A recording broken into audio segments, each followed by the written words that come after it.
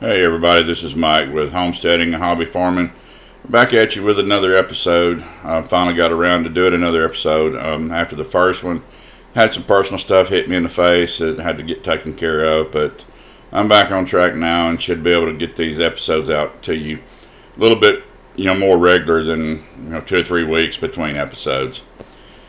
But what I'm going to be talking about today is going to be a continuation of what I talked about in the last episode of the making a plan, getting started making a plan. This is going to be getting started making a plan part 2. And some of the things that we talked about, or I talked about last time, was making your plan. What you plan to do with your homestead or your hobby farm. What are your plans there? And the big thing that I'm going to talk about today, one of the topics is the main one is: do you plan to just be more self-sustainable? Is that what your plan is? Is that all you're looking at with this?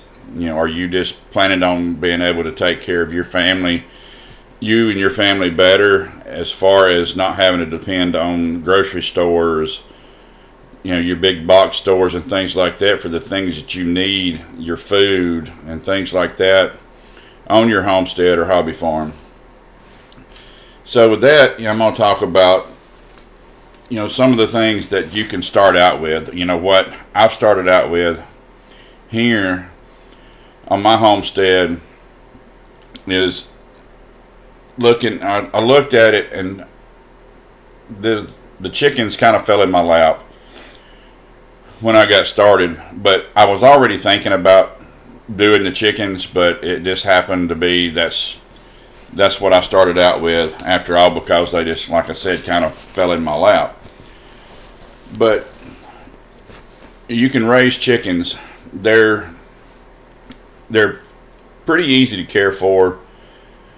They're a low cost in taking care of them. Yeah, the cost of the feed and stuff has went up here in the last year or so, but there's ways around that. You can feed them stuff out of your garden that you don't sell or you don't eat, you and your family don't eat. You can give them scraps. They like scraps from leftovers from your dinner, things like that. So you can cut down your costs for them with that, and you got to have the housing for them. And one piece of advice with that I would give you is make sure that the housing for them is predator proof. But I really don't believe that you can make, honestly, in my opinion, in my experience, that you can make a chicken coop and run 100% predator proof. I thought I had mine that way during this summer, and I lost several chickens to raccoons. So you've got to continuously be on top of that to watch out for any ways that the raccoons or any other predators could get into the run or the coop. But with that being said, chickens are pretty much, they're a low cost. You can buy the chickens, the baby chicks, fairly cheap at your feed and seed stores, things like that, places like that, Tractor Supplies and things like that. But also what you can do to cut down on your own costs, you've got to put a little bit of money out to start with, but get an incubator. Incubate your own eggs that your chickens lay. That's a way of keeping costs down, because you're not having to go out and buy the chickens from somebody else. By buying, you don't have to go online and order them and have them shipped to you. You don't have to go to Tractor Supply, wherever you may go, to get chicks. You don't have to do that. You can hatch your own. So that cuts down on your cost there. Plus, one thing that I'm working on now is I'm wanting some dual purpose birds, which I've got some in my flock now, but I'm trying to get them where they may grow a little bit bigger than what I've got now by crossbreeding different breeds of birds, where that way I can have a good dual purpose bird for meat and for eggs. And that's one thing I'd like for you to look at. You need to look at too is, are you planning on just having the chickens for eggs, or are you planning on having the chickens for eggs and meat as well? So you need to think about those two things.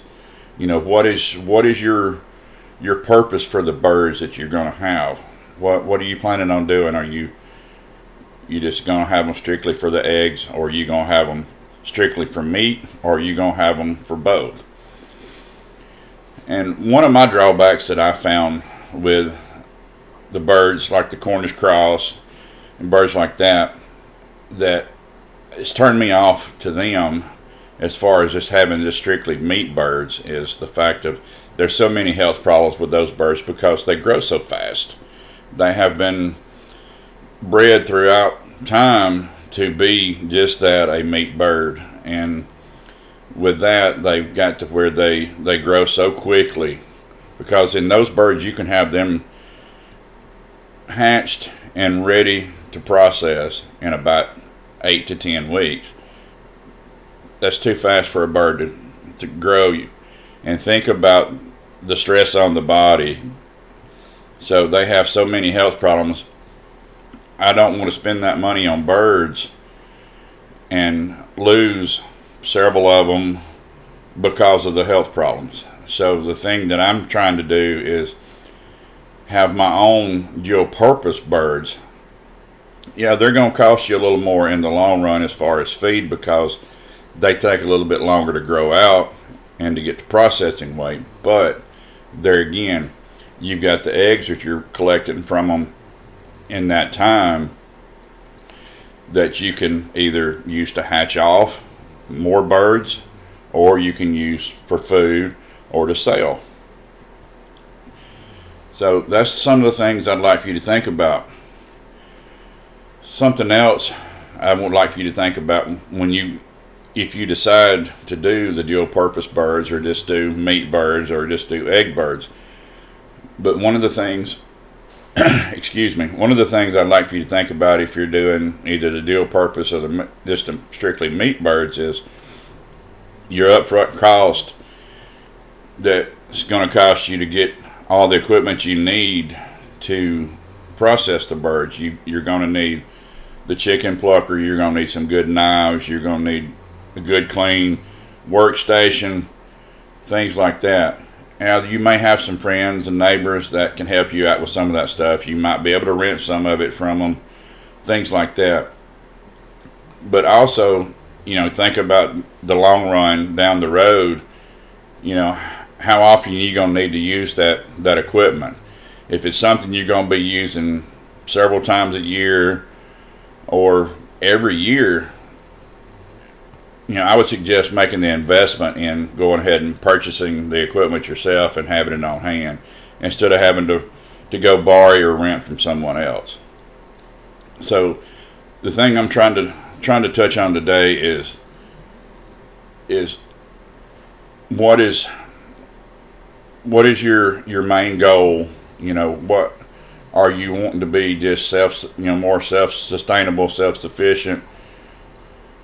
And if you are, look at what's going to fit you the best as far as being able to do that for you and your family. And I've talking about the chickens. That's a great way to get started. That's a great way to have food. Eggs and meat, things like that, and they're low cost again, and they're easy to care for.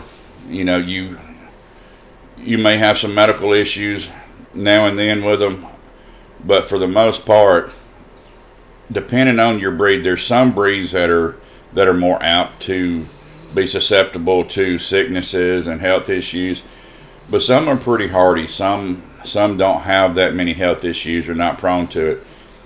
So, but that also goes back to how you care for your birds. What kind of environment are they in? How are they cared for? How do you take care of those birds? And a lot of people, they free range their birds, and I have no problem with that. And I've had people tell me, I'm being being mean and cruel to my birds because I don't let them free range. But the problem I have here, there's so many predators that roam around this area that I don't feel comfortable letting my birds out to free range because I can't be there with them the entire time they're free ranging and to watch and keep the predators off. I have hawks here, I have fox, I have coyotes, bobcats, all those kind of predators. So I'm not comfortable leaving them out unattended to. So that's something else you need to think about. Take care of your animals, keep them in a situation where you're not going to be losing your birds, hopefully, and that thus costing you more money because you're going to have to replace those birds in the end. So that's going to cost you more money if you go out and order them online and have them shipped to you, or you have to go to Tractor Supply, wherever you may go. So my big suggestion, if you're planning on having chickens and you're wanting to keep your flock going, I would suggest getting an incubator, incubating your own eggs. It's not very, very expensive to do that. Incubators are, for the most part, are not very expensive as long as you stay on the small scale to start with. Start out small. Start out small with whatever your plans are with the homestead, and go from there. Just build it over time. You don't have to do it all at one time.